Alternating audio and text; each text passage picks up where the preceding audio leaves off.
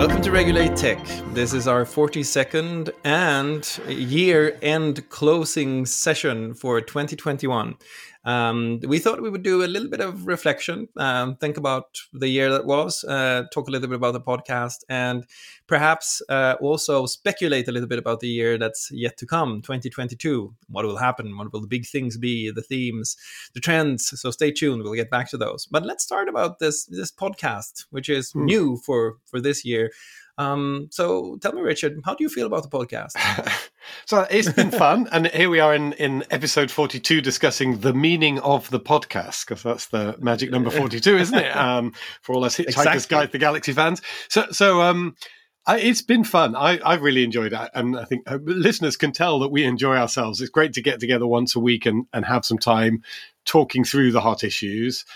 In a way, I think what we're doing is sort of exposing to the world the kind of conversations we might have had in our previous roles with these tech companies when we would meet up and talk about the issues of the day. But I feel we've been able to do that and then go further. And I hope people have found useful the fact that we've, I think, been able to share some of our experience of building policy teams and working with policy teams, which I hope goes some way to kind of demystifying this thing. If there's anything we want to do, it's sort of take this thing that can appear sort of to some people, mysterious, somehow socially harmful, and try and explain how it actually works and see that there is some social value in the kind of work that you and I have spent, each of us are sort of more than a decade doing. So I hope that sort of come through, and I've certainly enjoyed it and enjoyed working through all these issues.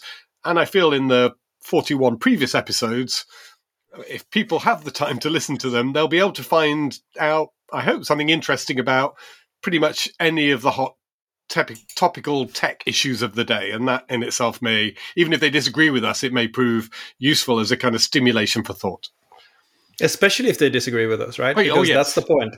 Because that's what we want. We want people to disagree with us, because when they do, I think that we move this debate forward. And for me, one of the things that really has been sort of one of the big takeaways is that I think many of the subjects that we have discussed, the ideas that you have put on the table, that we have sort of bandied about, are open questions. Yes, they're ongoing processes, and being able to feed into them from sort of an outsider perspective, I think has been really, really nice. Even if we're probably going to be discredited as outsiders, we're going to be like, people are going to think that we're not really outsiders. We are actually one step removed from what we did before, which I think is helpful. So do you have a favorite episode? I really enjoyed the one where we talked about committee hearings. I think episode 30, when we talked about committee hearings, because those like play quite a large part in the life of a public policy team. They become quite dominant. And I enjoyed just being able to talk about that, frankly, and openly about how it feels from our side of the table to go into those committee hearings. They're typically televised, and it's the old iceberg thing, isn't it? You're seeing the tip of the iceberg. You're not seeing the 9/10 of it that's underwater, where the interesting stuff is happening. And so, as I say, for me, that was kind of cathartic to be able to talk through that, and I hope sort of useful for other people to hear how it feels from the side of those people who are going in front of a committee. What about you? Where were you on your favourites? Well, I think just to comment on that, I think you're right. I mean, we've tried to have this mix of craft episodes where we talked about what does policy look like and what is the craft. And I hope that those have been helpful. And I really like the feedback that we've gotten where people have both let us know when we got it wrong and said this was really helpful because I was thinking through something. So I'd like to encourage people to keep that feedback coming, because that helps us to make the episodes more interesting. The others are more subject oriented, right, sort of looking into the issues, etc. And I think those are it's sort of another hopefully interesting format. My favorite, I think, I really liked it when we read Barlow. Oh yes, yeah. because we read an entire text, and it was so seminar like, and we were looking into the sort of the choice of words, the text, the context of and that entire chapter also feels concluded. The cyber libertarian chapter feels concluded. It was nice to have a chance to reflect on an ideological arc that has closed, if that makes sense. So that was episode 24, I think it was, the Declaration of Independence of Cyberspace. Yes, That's right. That's right. Yeah, really enjoyed that one as well. And as you say, we've got, as I'm sort of looking through the episodes, there are these sort of 4 buckets I think you can put the episodes into. There are the ones that are about the business of doing policy work, and we talk about working with legal teams and comms teams and how to structure policy teams. There are the ones that are looking at classic texts, which the John Perry Barlow one is a great example. And there are 3 or 4 others where we look at classic texts over the years that have influenced the debate. And I agree the John Perry Barlow one is kind of special within that. There are some where we look at topical policy issues, so things that are hot today, responding to what's in the news environment. And then there's a perhaps the largest number of ones where we're looking at perennial policy issues, the policy issues that have been around for a long time. So things like net neutrality, which is, been there forever, copyright, which have been there forever.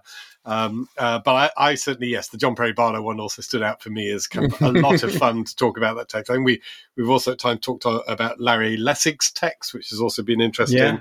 And then most recently, Eric S. Raymond's The Cathedral and the Bazaar, I think in episode 40. So all of those have been great for me. And I think you to go back and revisit something in many cases that we hadn't read for a number of years and see how relevant it is today in 2021.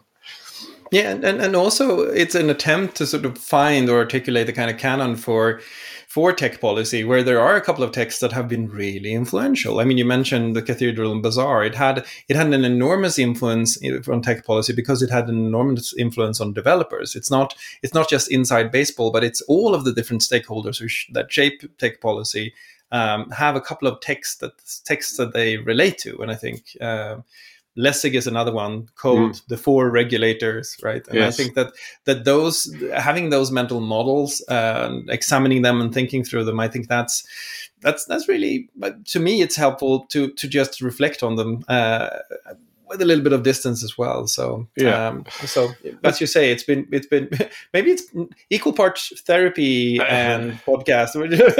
Between the two. And so Lessig was episode 14, and then the other 2 classic texts I think we looked at were the OECD privacy principles in episode 17, which are still very, very current. The OECD privacy principles help frame legislation like the GDPR, the General Data Protection Regulation today, so that's super present. And then episode 31, the Budapest Convention. So we've looked at some government texts as well, the Budapest Convention on cybersecurity and cybercrime. So we've looked at a range of them, both sort of arguably sort of text from the outsiders in the tech world, but also text from insiders in the governmental world responding to the advent of the internet and the way the internet is shaping our world. What is an episode that you would still like to do, but we haven't gotten to yet? Ooh, so I think we've only just scratched the surface of competition law. So we did have an episode, I think we talked about big organizations. From farmers market to pharma markets. Yep, that's right. 23 was a big one. And then we've touched on competition in a number of other issues. So for example, I know as we've talked about things like online safety, I've expressed my view that breaking up companies is not necessarily automatically going to lead to good outcomes from online safety point of view. It doesn't, it's a trade-off, and actually safety might suffer with smaller entities. That's just one example of where we've sort of bumped into some of these competition issues. But it is very current in the debate, and I think it's certainly one we'll come back to in 2022. It's difficult, it's complex, there's quite different schools of thought in different parts of the world and in different ends of the political spectrum, but I think it's certainly one that we'd need to come back to again and deserves more time. And yourself, what are you missing? I think one that would perhaps be controversial but really interesting to go through in more depth than we've done so far, at least, is one on trade associations. Oh, yes. And think about trade associations, how to work with them, when to start them, when to leave them, what their fortes are, their strengths, and where they have some peculiar weaknesses, how to engage. Is it important to be on the board? I think there's tons of stuff around those third parties, and it's not just trade associations. I think it can be expert groups, working groups, it can be panels, it can be even things like how do you work with academics and how do you absolutely not work with academics. And I think that whole field or third parties that's so, because it's so, in a sense, when people talk about it, it's always as if there was this nefarious intent in collaborating, this trade association. You're funding third parties, and people make it sound as if you're killing kittens. I mean, it's like it's and I think that to understand the ecosystem of policy, I think is an episode that would be nice to dig into. Yeah, that's really interesting, and plus, I mean, at the same time, you can both be criticised for funding third parties. That's offensive. And at the same time, be approached by a steady stream of people with begging bowls saying, you really, really need to fund us because, you're evil. And by funding us, you'll somehow mitigate the evilness. And so you do end up with this sort of weird dichotomy of both demands for funding and then criticism of the fact you funded, and trying to create some kind of ethical, principled framework around that. And one, ideally, you can be very transparent about and explain to the world exactly what your rationale is, I think is difficult. And yes, I agree. It'd be great to come back to an episode on that. And I think we've both had good and bad experiences, including making mistakes in this area where you funded something you thought in good faith and it's come back and caused you more harm than good. I think Yeah, I think so. And the closest we got, and I thought that was a really nice episode, and on reflection, I think a really important one, was when we talked about whether to collaborate with or oppose other tech companies, how tech companies work together. I don't remember the number of that episode, but I think that was reflecting also on the fact that we were in our previous lives in these two very different positions, where sometimes you had to ask yourself, is this an industry issue or can I get out from under it and sort of escape and let it be a sort of company issue for someone else. Yeah. And I think, and that's of course something that also then happens in trade associations, where you block others' proposals, or you get together and you will find a unified interest. So I think that's one that I'd like to do. Are there any others on your side? I was the collaboration one was episode 25, and I certainly had some feedback from people who work in tech companies going that was actually helpful to them as they think this thing through. So yes, so that was it. And then I guess one that I can see one of the themes we've come back to a number of times is splinter nets, jurisdiction, all of these questions. And I guess that is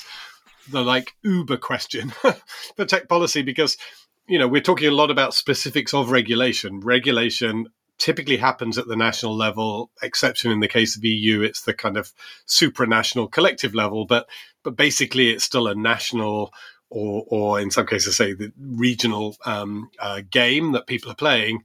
And the internet is this global technology, so we keep coming back to. And so, all of the questions about regulation have to be set against these questions of splinter nets, jurisdiction, geographical questions. As people like the UK are kind of racing ahead with their UK online safety bill, they're doing that purely from a sort of national perspective. And yet it creates structures which, if they were copied by another 140 countries, would be, create a dramatically different landscape for the businesses. One country doing something may be workable, 3 or 4 countries doing it may still be workable, 140 countries doing it may be orders of magnitude more onerous for tech companies. And people may argue that's fine, that's okay. But in the real world, it may be that they become so onerous that, and we talked a lot about this, that the choice of tech companies is then to opt out of the less valuable markets. So in other words, the trade-off becomes, I'll accept the regulation in my home market because I have to. And then beyond that, I'm going to be doing a calculation as to whether the cost of the regulation outweighs the benefit of being in that market. And it's still something we've not, not really settled as a business. And I think as Europe runs ahead with its Digital Services Act, and the UK runs ahead with its online safety bill, and a few other pieces of legislation sort of come through, if India regulates and a few other large markets regulate, we may hit these splinter net questions actually much sooner than we think. We've kind of been postponing them for years, and they may arrive. So that's one thing that I think, we've touched on a number of times in the last year, and it doesn't surprise me we did, but maybe one that comes to the fore in 2022. That's a good point. I like that, and I think that one of the things that when I hear you talking about this, one of the things that we could do that I think would be interesting is to perhaps talk about the longer term internet evolution question. We talk about splinternets, but what does that really mean? What are the different forms, and how do we think this plays out? Because to take it one step further, if a company decides to opt out of certain markets, then what you get is not just splinter nets. You actually also get tiers of quality. So some countries will have access to really good services, some countries will not, and suddenly you cement a certain amount of inequality in the world by limiting or tiering access to services in a way that's really quite interesting. Plus, of course, at some point you have to talk about the geopolitical nature of the internet long term. Like, what's the 50-year vision here? I think it's a speculative session, but a really interesting one, especially if we could sort of nudge a few experts to perhaps join us and discuss. That would be really interesting. It would, and because it works on the two levels. There's the internet as a set of protocols and the technology, and then there's the internet as the collection of services that most ordinary people use on a daily basis. And so you've got to look at each of those. Are the protocols likely to change in any sense? And there was some discussion sometimes around technical breakaways using particular protocols and standards that are different from the mainstream. But even more immediately, I think, is this variation in the services that are on offer. And whether for each country, when I go from country to country, the package of services that I'm offered could change quite dramatically, when that's not the case today. In most cases, apart from, obvious exceptions like China, but in most of the rest of the world, you go to any country in the world and you can access the same bucket of services. If that changes, that's going to be really quite different. What do you think about sessions that are more inside baseball? I had one idea of a session that I never raised because I thought it was too narrow, but it strikes me that it might actually be a really interesting one, and that's one that would essentially be entitled "Being a European in a US Tech Company." Oh yes, I think that would be an interesting session, but I'm also aware that I might be sort of just begging for my own sick aunt here. What do you think? Would that be interesting? We I think, again, it's come up a couple of times. I can remember we've made some observations about trying to influence policy in that way. I think that could be interesting, but maybe be an interesting chance to sort of broaden that out. We have a lot of former colleagues now who are working for Chinese companies. Such a good point. So what's it like to be a European Chinese company? What's it like to be Chinese in a European or an American company? I actually think there's a sort of multi-dimensional aspect to it here that starts to get really interesting. So there is that dimension that we're familiar with, but I'm just thinking, there may be a much broader dimension. And people who've moved, actually, what would be really interesting is somebody who has moved from a European who's working for a European company who's moved to an American company and moved to a Chinese company and can compare all of those different experiences. So should we try and find those people and see if they're willing? Well, they might need to be working for nobody to be willing to come on and have a candid thing. Or we could use one of those vocoder things where we distort their voice. And I like that. We should have like an anonymous guest. Guest who will tell us how it was to work for different companies. Yeah. I think that, and it's such a good point. I think what we should do, instead of sort of focusing on the European-US axis, is the way that you describe, is actually about making the point that there's no such thing as a multinational company. All companies have, in a sense, a nationality, and how does the nationality of the company affect the people who work there, the policies they choose, the way they make decisions. This is another one that I've been thinking a lot about. Like, how are companies making decisions, and what kinds of decisions are not being made? Because we had this experience, and we've discussed it in a couple of episodes, where you, at the edges of the network in country, what needs to be done, that needs to be done now. But then you have to work your way down into the core of the company. And by the time you reach the right decision makers, you're like, we already suffered all the reputational damage. Yes. If we're now backtracking, we're just reawakening this same issue, and we're going to suffer that damage on our way out again. It's like, there's a Swedish saying, if you step into an accordion, keep your foot there, because it will sound equally bad when you draw it out from the accordion. So it's, but it occurs to me that it might be interesting to also at some point talk about efficient decision making in policy, perhaps. Yeah, more of a craft episode. More of a craft episode. Absolutely, I think that's right. Yeah, the efficient decision making. I mean, again, you and I both had the same experience of when joining companies when it's relatively small, and you actually had a lot of scope to make decisions at the edge because there weren't the people in the centre to care. There weren't people onto whose desk you could throw these decisions. And then over time, as the organisations build up, there are more and more people who care about those decisions, and you then spend more time, instead of making the decision, sort of preparing the briefing for somebody else who's going to make the decision. And that, it's quite a fundamental shift in it. And as you say, sometimes that means the decision is made too late. And actually, it would have been better, I think, sometimes take the risk of the person at the edge making the decision, whether right or wrong. At least it would have been speedy, and the time delay can be absolutely, itself a problematic issue, and so you haven't necessarily got lethal for many of the issues because you're involved in this issue and you're tied into a press cycle that's 24 hours and you get a decision in 72 during which time you're massacred by the press. Right. So it's not great. And then internal comms also come in because, again, you end up, and I'm sure you've experienced this, is the awkward thing where you've made a decision, you thought it was a good decision. The first time that your CEO or the company leadership has become aware of it is when they read an article in the New York Times or something about the decision you made. And suddenly the note comes down going, how did we make this decision? And you're like, and actually you may have done the internal comms, but no one cared about it until it appeared in the New York Times because the email was there, but no one read it because it was just noise. Here's a session we'll never do, which is executive management.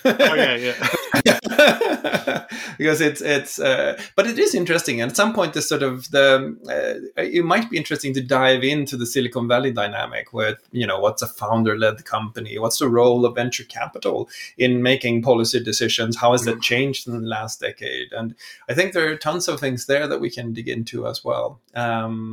So we have a lot of sessions left. That's good news, I think. And we have a lot of sessions for you to listen to. If you want to listen over the Christmas or the happy holidays here, there's certainly no dearth of content. And you can, let's just sort of make a short advertisement here in the middle. Where can we find all of these wonderful episodes? So you can jump off from my website, www.regulate.tech, or if you go to Podbean, you'll find them on Podbean at Regulate Tech. I think it's the name of the podcast. .podbean.com. Yes, .podbean.com. Right. Or if you go to Spotify and search for Regulate Tech, Spotify, which I love and has just given me my highlights of 2021, which I really enjoyed. If you're a Spotify user, I'm sure this is the time of year when 17,000 hours I found, and lots of Britpop. Anyway, that was my thing. But Spotify also importantly has our podcast on it. So again, if you look for Regulate.tech on Spotify, then you'll find us there as well. It sounded like we had an almost rehearsed transition there into talking about 2021 and the highlights from a policy perspective. So well done. So we talked about the podcast, and I must say I've really been enjoying the opportunity to make it. So stay tuned for more in the new year. But let's sort of just transition gently into chronicle mode. 2021. It was the year of Britpop, you just said.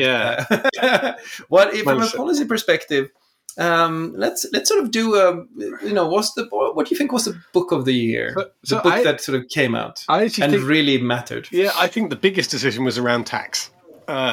So that was the big one, and it's not sort of sexy. Decision. Sorry, sorry. So let's go with the biggest decision. I asked about books. Sorry. The books. Yes, but no. We'll come back to the books. You've actually meant book. I was using a figurative book as opposed to a literal book. Well done. Yes, yeah. So of the figurative books, the issues that came out, I thought tax was the really big one that sort of not been mentioned that much apart from in nerdy circles. But let's just remember, as we went into 2021, there was still this feeling that's been around for years that the tech companies get away with not paying tax. And this is an outrage. And we were in a position where various countries around the world were drawing up their own tax rules that would have meant they're just going to grab money from the tech companies in country.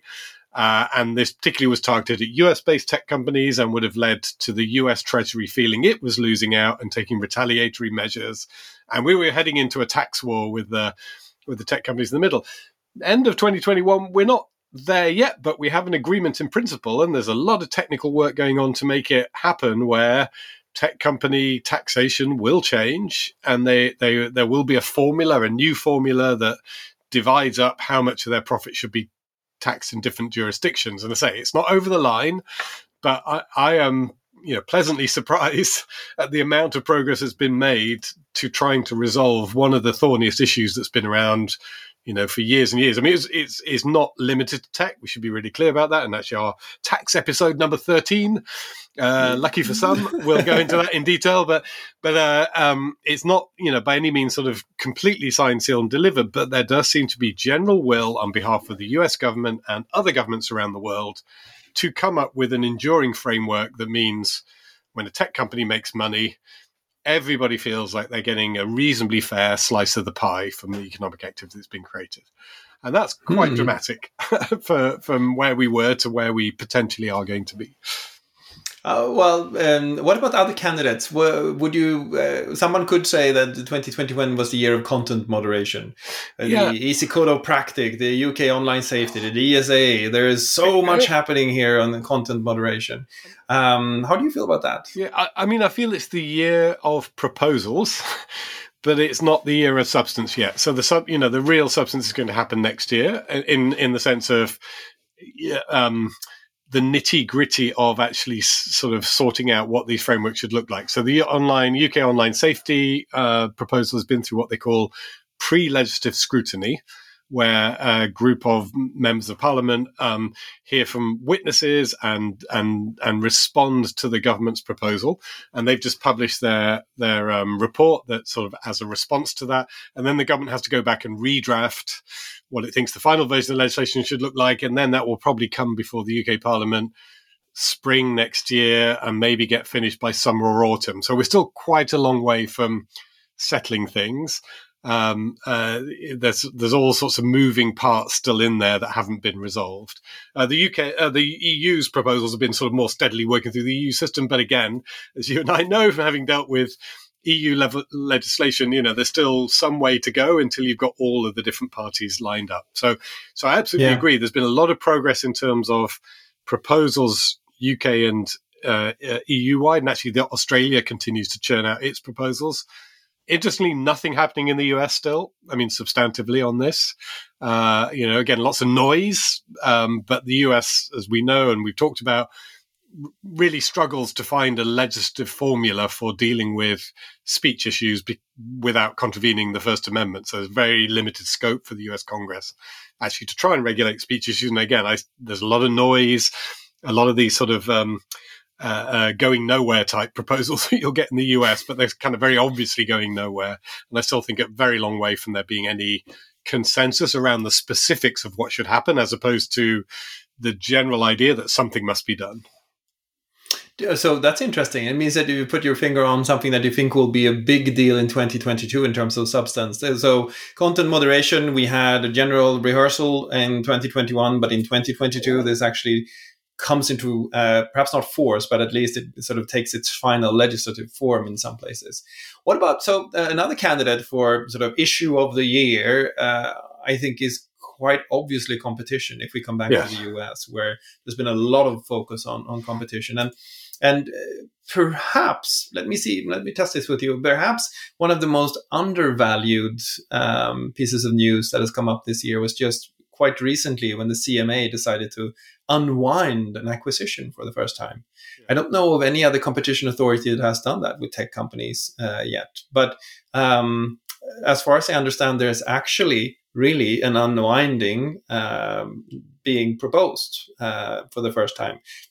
The Giphy acquisitions, exactly right. Yes. Yeah. I mean, the CMA is really an interesting one to watch because you're right. There are different debates happening in different places. The US has quite a lot of thinking, I think, going on. It's only now we've got the new Biden administration. They've got their people in place. They're kind of thinking about what to do next. But the court and I cases, think the people in place is actually the 2021 is let's recruit all of the right people and put them in all of the right places. That's been the sort of the US approach, I think. So sorry, exactly. go ahead. Yes. Yeah, but as I said, but the court cases are still showing how far they've got to go, because the courts in the US operating under existing law are not necessarily, finding in the way that critics of the big tech companies would want. And there've been some cases where they've, actually dismissed them and said there aren't competition issues here.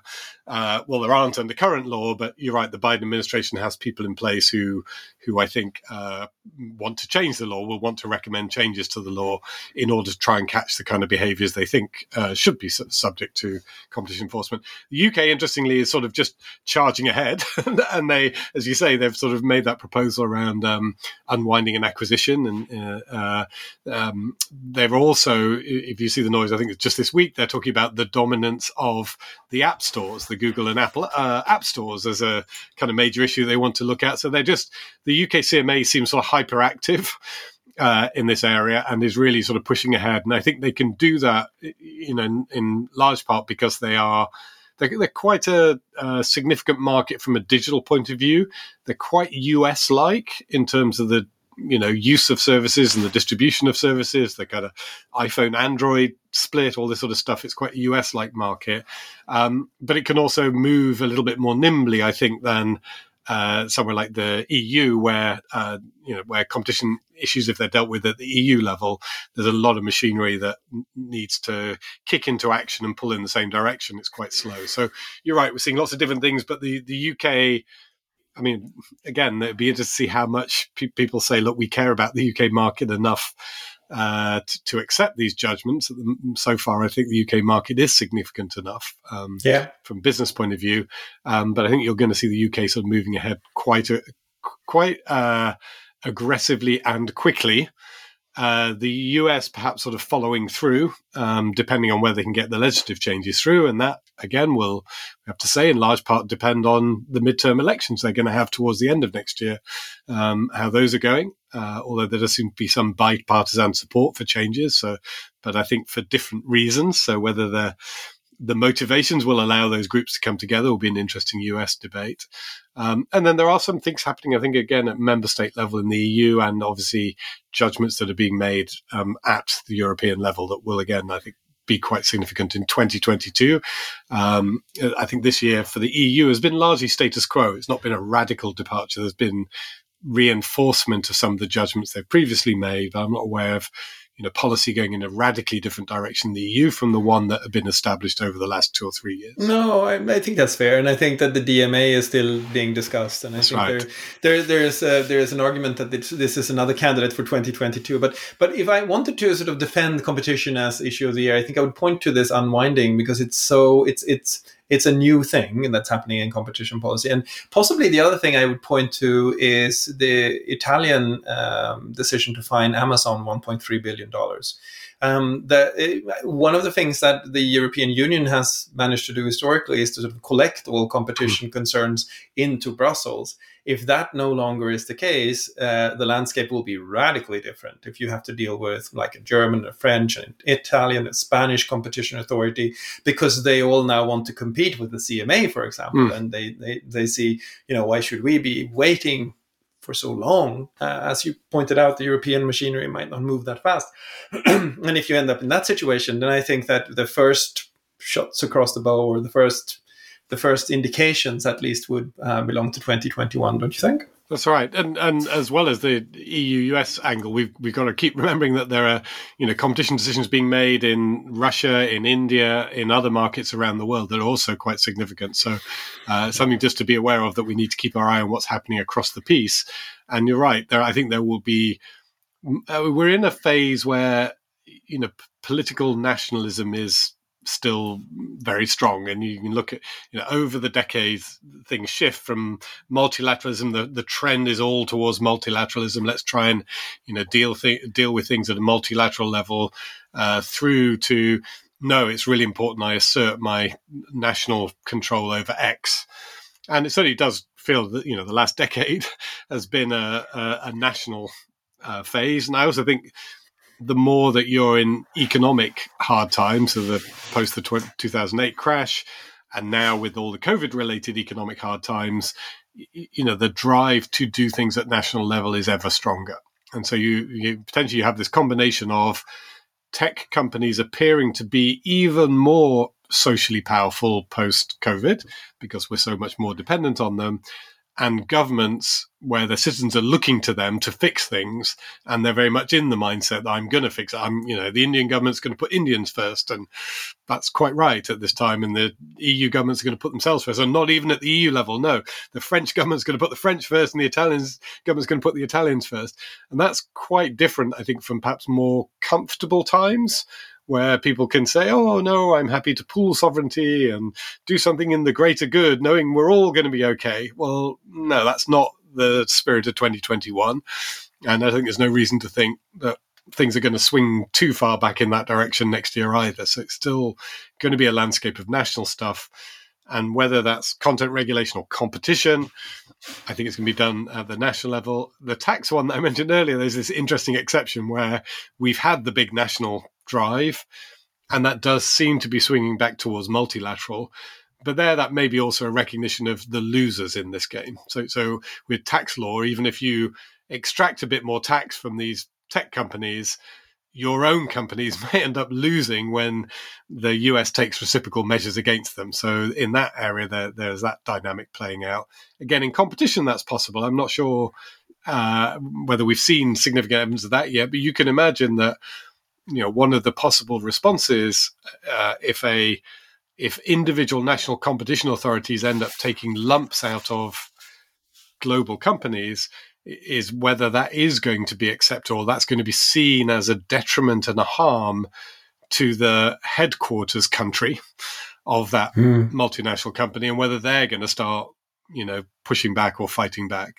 So again, that's something we I think we've seen it in the aerospace sector, where you get these Boeing Airbus battles going on through the competition courts, and it's very clearly seen as a sort of there are national interests at stake, and maybe some of that will come across into the tech sector if there are more national competition decisions that seem to have an impact on the revenue of a global company. Yeah. And so issue of the year, tax, with two close runner-ups in content moderation and competition, but we think that those are actually going to take main stage in 2022. Yeah. So let's invert the question. Which tech policy issue got the least love, was the coldest? Nothing really happened there in 2021. Yeah. I was going to say, from our podcast, the one that was least listened to was nudity, when we talked about that, if you remember. It's not a tech policy issue, Richard. I'm sorry. No. But the big tech policy issues, actually, I think misinformation, disinformation, while it's still there, has come off the boil in an interesting way. And I think because, again, it's not to dismiss it, but it was so closely associated with certain electoral outcomes that we haven't seen one of those electoral outcomes in a little while. And being candid, Donald Trump did not get re-elected. And therefore, there are, I think, sort of two big fears around misinformation, disinformation. One is in the political side and the other is in the health side. And the health side is still there, and we worry a lot about political misinformation in the health space, particularly around COVID.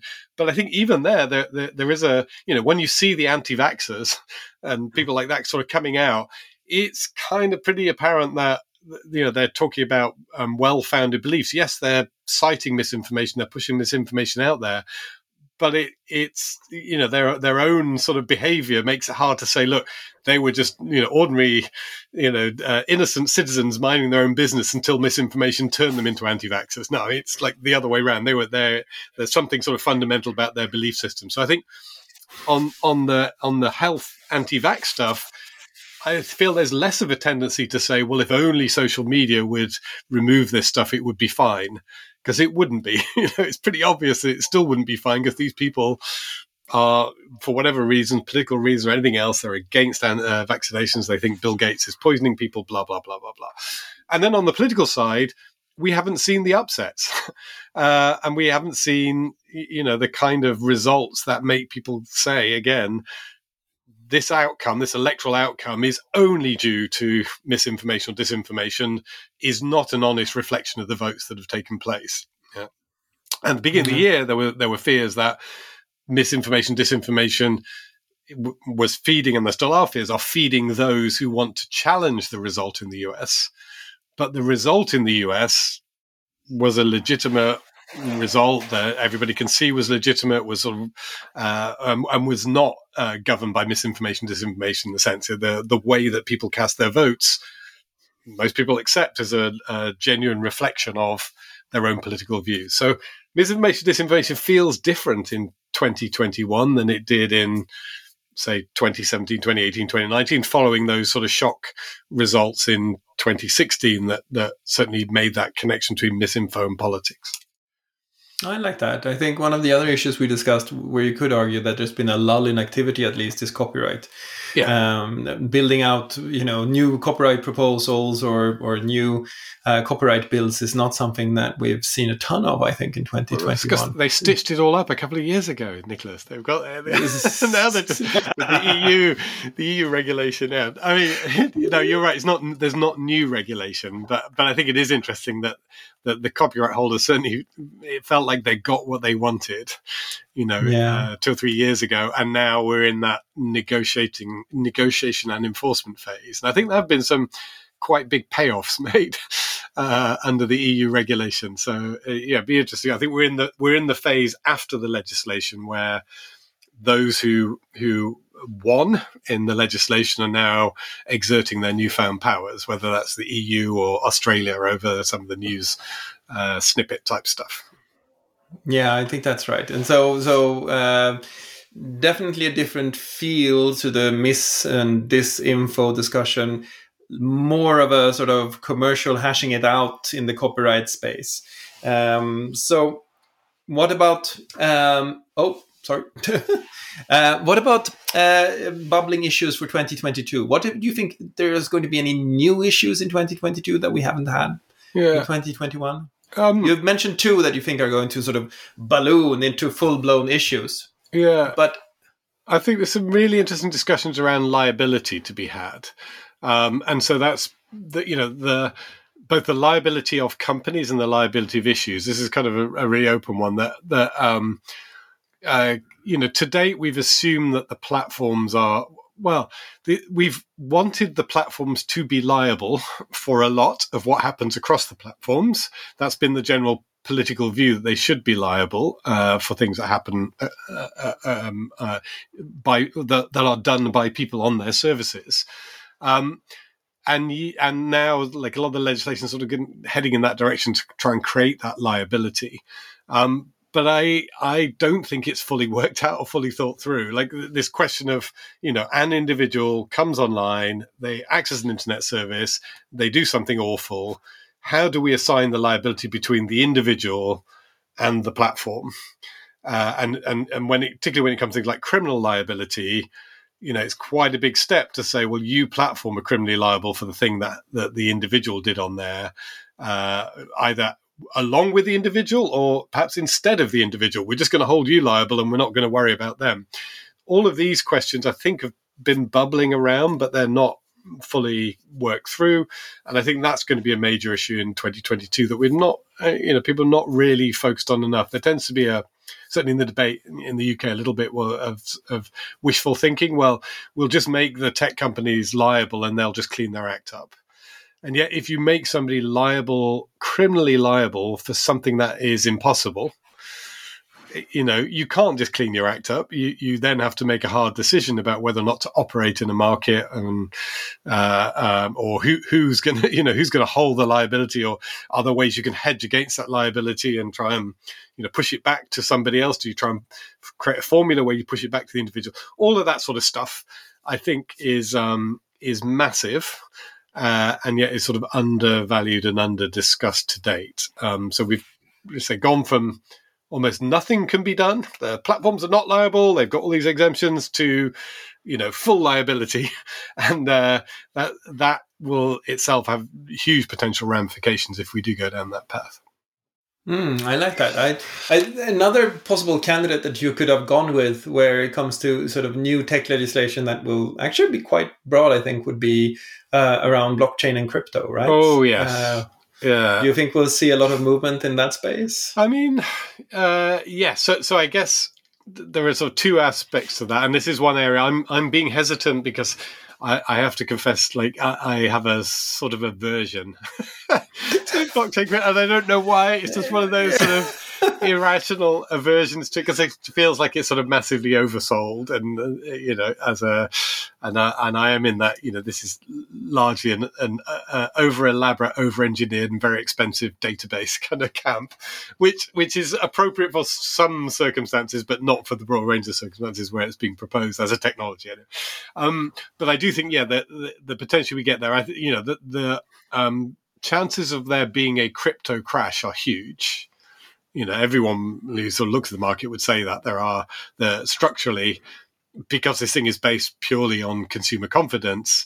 If something is based purely on consumer confidence and there's no institutions to back it up in a lot of cases, then if the consumer confidence rolls out of control, dissipates, then there is no sort of limit to the depths of the crash that could happen. And when that happens, citizens are going to look to their governments to protect them. And it may be that governments today are going to say, told you so.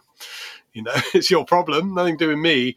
But there comes a tipping point at which it's too important and governments can't do that. As you saw when the banks were under threat of collapse and the mainstream financial institutions, however much, people said, well, moral hazard, they should be allowed to go under, like governments couldn't allow them to go under. And crypto's not there yet, but it's not far off getting to the point where it's bound into mainstream financial institutions. And it may not just be the individual investors, but it's, if crypto assets are being held by major institutions, and if the major institutions are not properly hedged their crypto assets, and the crypto assets are threatened, you have this sort of knock-on effect to institutions that governments would normally want to prop up. So I don't know. Again, very complex. There are people far more expert than me in this, but it does feel to me like governments are going to have to at least show their hand. And if showing their hand is to say, like, it's totally your risk, we're not going to touch it. Institutions, keep away. Institutions that we will have to prop up, we're going to tell you not to. And this is the Chinese approach is kind of veering in this direction to kind of say, we may not be banning it altogether, but the governments make it absolutely clear that, it's totally at your own risk. So but it's close to ban in many places. But I think you're right. But I think you're right. I mean, the point you were making about the regulation always following some kind of upset in an industry is a really good one. And I think that if you have a sort of financial crash-sized upset, then you get international regulation. If you have Enron-sized catastrophes, then you get at least national regulation. So there is a point at which you could imagine that space perhaps suffering through that, and then seeing regulation come in. Another candidate for you? So I think data protection has been fairly quiet. It's sort of, we have the GDPR, we're working through it, we're learning how to work with it. But one of the things that has happened lately, and there's some evidence of this in Canada, is that data protection law is shifting slowly from data protection as its mental model to decision quality. Justified decisions. So you're moving from you have the right to your data to you have the right to reasonable decisions, reasonable and fair decisions. And I think there's something happening in the underpinnings of data protection law that is really interesting. It might not come to fruition in 2022, but it seems to me that there is a almost like a tectonic shift in the way that people now think about data protection. It's not just about the collection of the data. That's not where the harm is. The harm is when decisions are being made about you in ways that you do not feel are justified or that you do not feel are fair and reasonable. And I think if that continues, and if we sort of see more pressure that way, that will be quite a seismic shift. Yeah, I mean, you're absolutely right to bring that up because the law does work slowly in data protection, particularly as it's going through the European system. And there are two big aspects that are still being fought through and are not settled, that might end up getting settled next year, that would be monumental. One is the question of data transfers, which is still not fully settled, and whether, global internet companies can have global data structures or whether they need to somehow compartmentalize them according to jurisdiction. That's not a fully resolved question. So that would have massive impact, not just for internet companies, but for everybody who deals with data, which these days is every business. And then the second one, to your point on the decision-making process, is this question of, profiling. And then in particular for the internet sector in relation to ads. And I know in our episode 37, we covered online behavioral advertising. And I think I confessed to you, after re-listening to our episode, I kind of sat there going, God, how can this model survive? It's so intrusive. and people listening might go, what's this guy saying? But it does feel, it does feel sort of like the risk profile of decisions made on the basis of collected data is a very valid concern, a very legitimate concern that people will have. And I wonder, having listened to that, if you accept the kind of core principles of the GDPR and you accept, core principles that say profiling is something you need to be very careful about, very transparent about, particularly when it leads to decision making. There are, I think, some really legitimate questions about the extent to which sort of monitoring people's activity on the internet and then building profiles about what you think they're like is sustainable over the long term versus, other sort of consent-based models for people to register their interest in something very sort of proactively with potentially some kind of incentive. So that's the core difference. I mean, the advertisers we discussed in our 2 episodes on advertising, I think the advertiser is quite legitimate and proper that people who want to market something can and should only reach those people who are likely to want that product. So it's good for everybody. It's good for the customer. It's good for the business. Blah, blah, blah.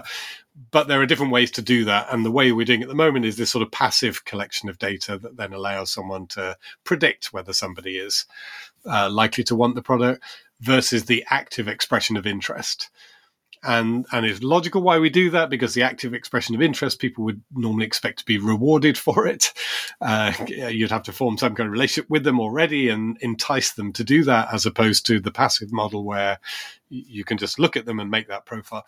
So I just wonder if there's going to be a shift from the passive to the active mode, where we will still get targeted ads, but they'll be based on active expressions of our preferences. That could be huge. Well, that would be huge for everybody. Yeah. Interesting. So we have a couple of, it looks like 2022 will not be boring. And certainly for you tech policy professionals out there, this sort of spells job security, I think. I haven't forgotten my first question yet. I still want to sort of go through a couple of rapid fire questions with you on book of the year, for example. Yeah. So which book do you think had most influence on the tech policy debate this year? So that's hard, because I have spent most of the year reading books about the British Empire. This year, which is because I can recommend Empire Land and the History of the East India Company, and so I'm pretty obsessively reading those kind of books. I'm trying to think of have you got a good tech policy book you can throw in? Because I sort of feel I don't know if it was actually published this year, but I think it was. I sort of feel no, it wasn't. It was published a few years ago. But I sort of feel that the book that has dominated the different feeds that I monitor is Shoshana Zuboff's Surveillance Capitalism. Oh yeah, I think that has been a big deal, and certainly in a way that I think is interesting as well.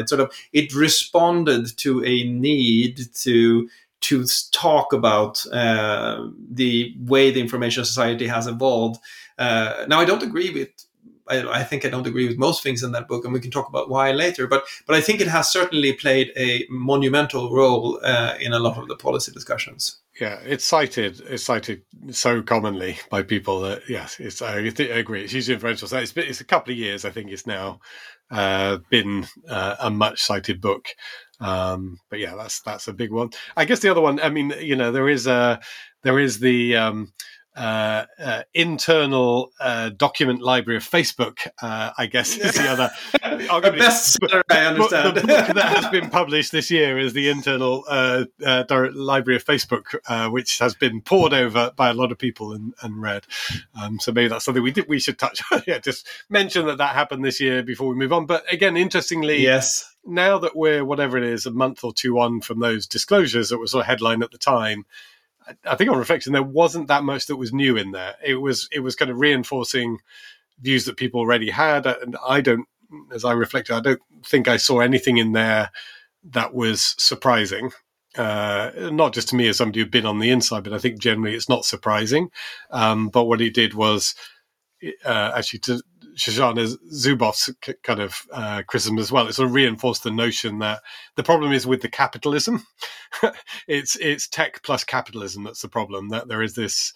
It sort of fed this view that there is this urge to make money that is distorting behavior in surveillance capitalism language. It's sort of in terms of data collection. The data collection is being driven by the desire to make money. In the context of the Facebook disclosures and Instagram disclosures, the suggestion was that content moderation and algorithm design was being driven by money rather than just pure data collection. So I think all of them add up to this essentially a sort of criticism of capitalism as a driving force for technology. Maybe that's one for us to come back to. Should internet services... Capitalism is a really good... I think you're right, because it also feeds into the wider inequality debate and the discussion about whether capitalism is failing or succeeding in making sure that our society is developed in the right way. And I think it's a really interesting one. Pull it back. Yeah, capitalism is part. I mean, it's a really interesting phrase, but it is that there is a profit motive. I mean, it's just sort of more narrow it down that things are done for a profit motive, as opposed to anything else. That's what people are really railing against, aren't they? And that if people are seeking to make a profit out of internet services, they will always act against the public interest. Is the view of the critics? Yeah. It was also the year of founders stepping down. You saw Dorsey step down from Twitter, and I think this was the year that Bezos stepped down from Amazon, was it not? Yeah, I think so, yes.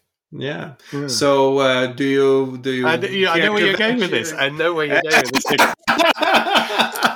Okay, I'll stop there. I'm just thinking.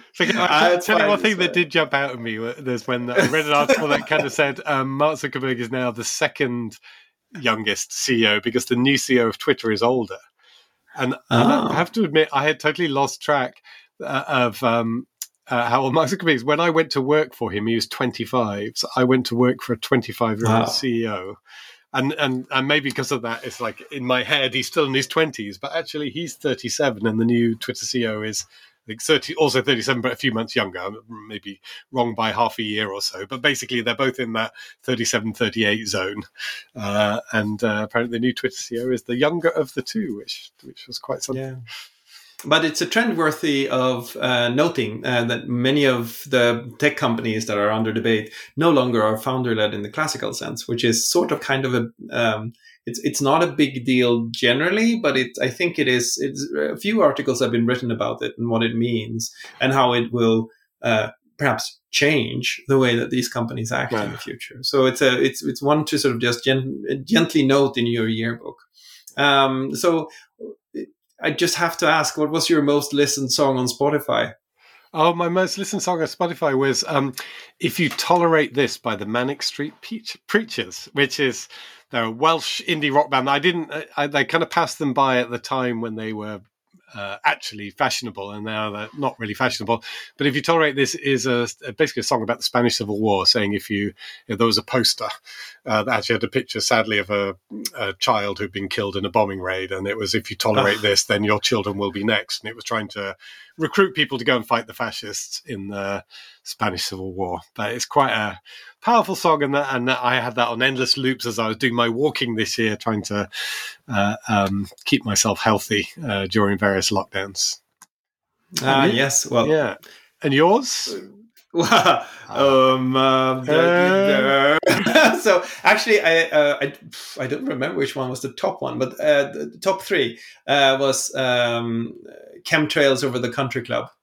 by Lana Del Rey. I really love that song. I thought it was fantastic in so many ways. And then I think was this a kayaking soundtrack as you were out kayaking? No, I actually listen to music when I write. I know what the first one was. It's you're not going to like it. It was Loom by Bonobo and I think this Icelandic artist who I always mispronounce, Olaf or something. Yeah. So that might, because I always listen to things when I write, and I listen to them on repeat, and so I end up listening. And it was like Spotify had this phrase. It was like, you listen to this 4,672 times, but who's judging? It's like, you are judging, Spotify. I hear you. You're judging. Yes. And so I thought it was hilarious. Well, we're breaking for the holidays, and we are going to return in the new year with more sessions. We have a few ideas already from this session, but we would love to hear from you and love to hear what you'd like for us to look into, or who you'd like us to invite to the show, because we need to get around to actually having guests, which we've discussed a couple of times. And I think with that, we're going to wish everybody happy holidays and a great restorative break, because we need it. I got a Christmas card today where someone had crossed out Merry Christmas and it said, "Hope you're keeping it together." It was the only text on the card. And it's been a difficult year. But I must say that all things considered, I've really enjoyed these conversations with you, Richard. And so thank you very much for doing this podcast. Likewise. Have a great break, and the same to all our listeners if they're in parts of the world where this is the festive season. Indeed. Take care.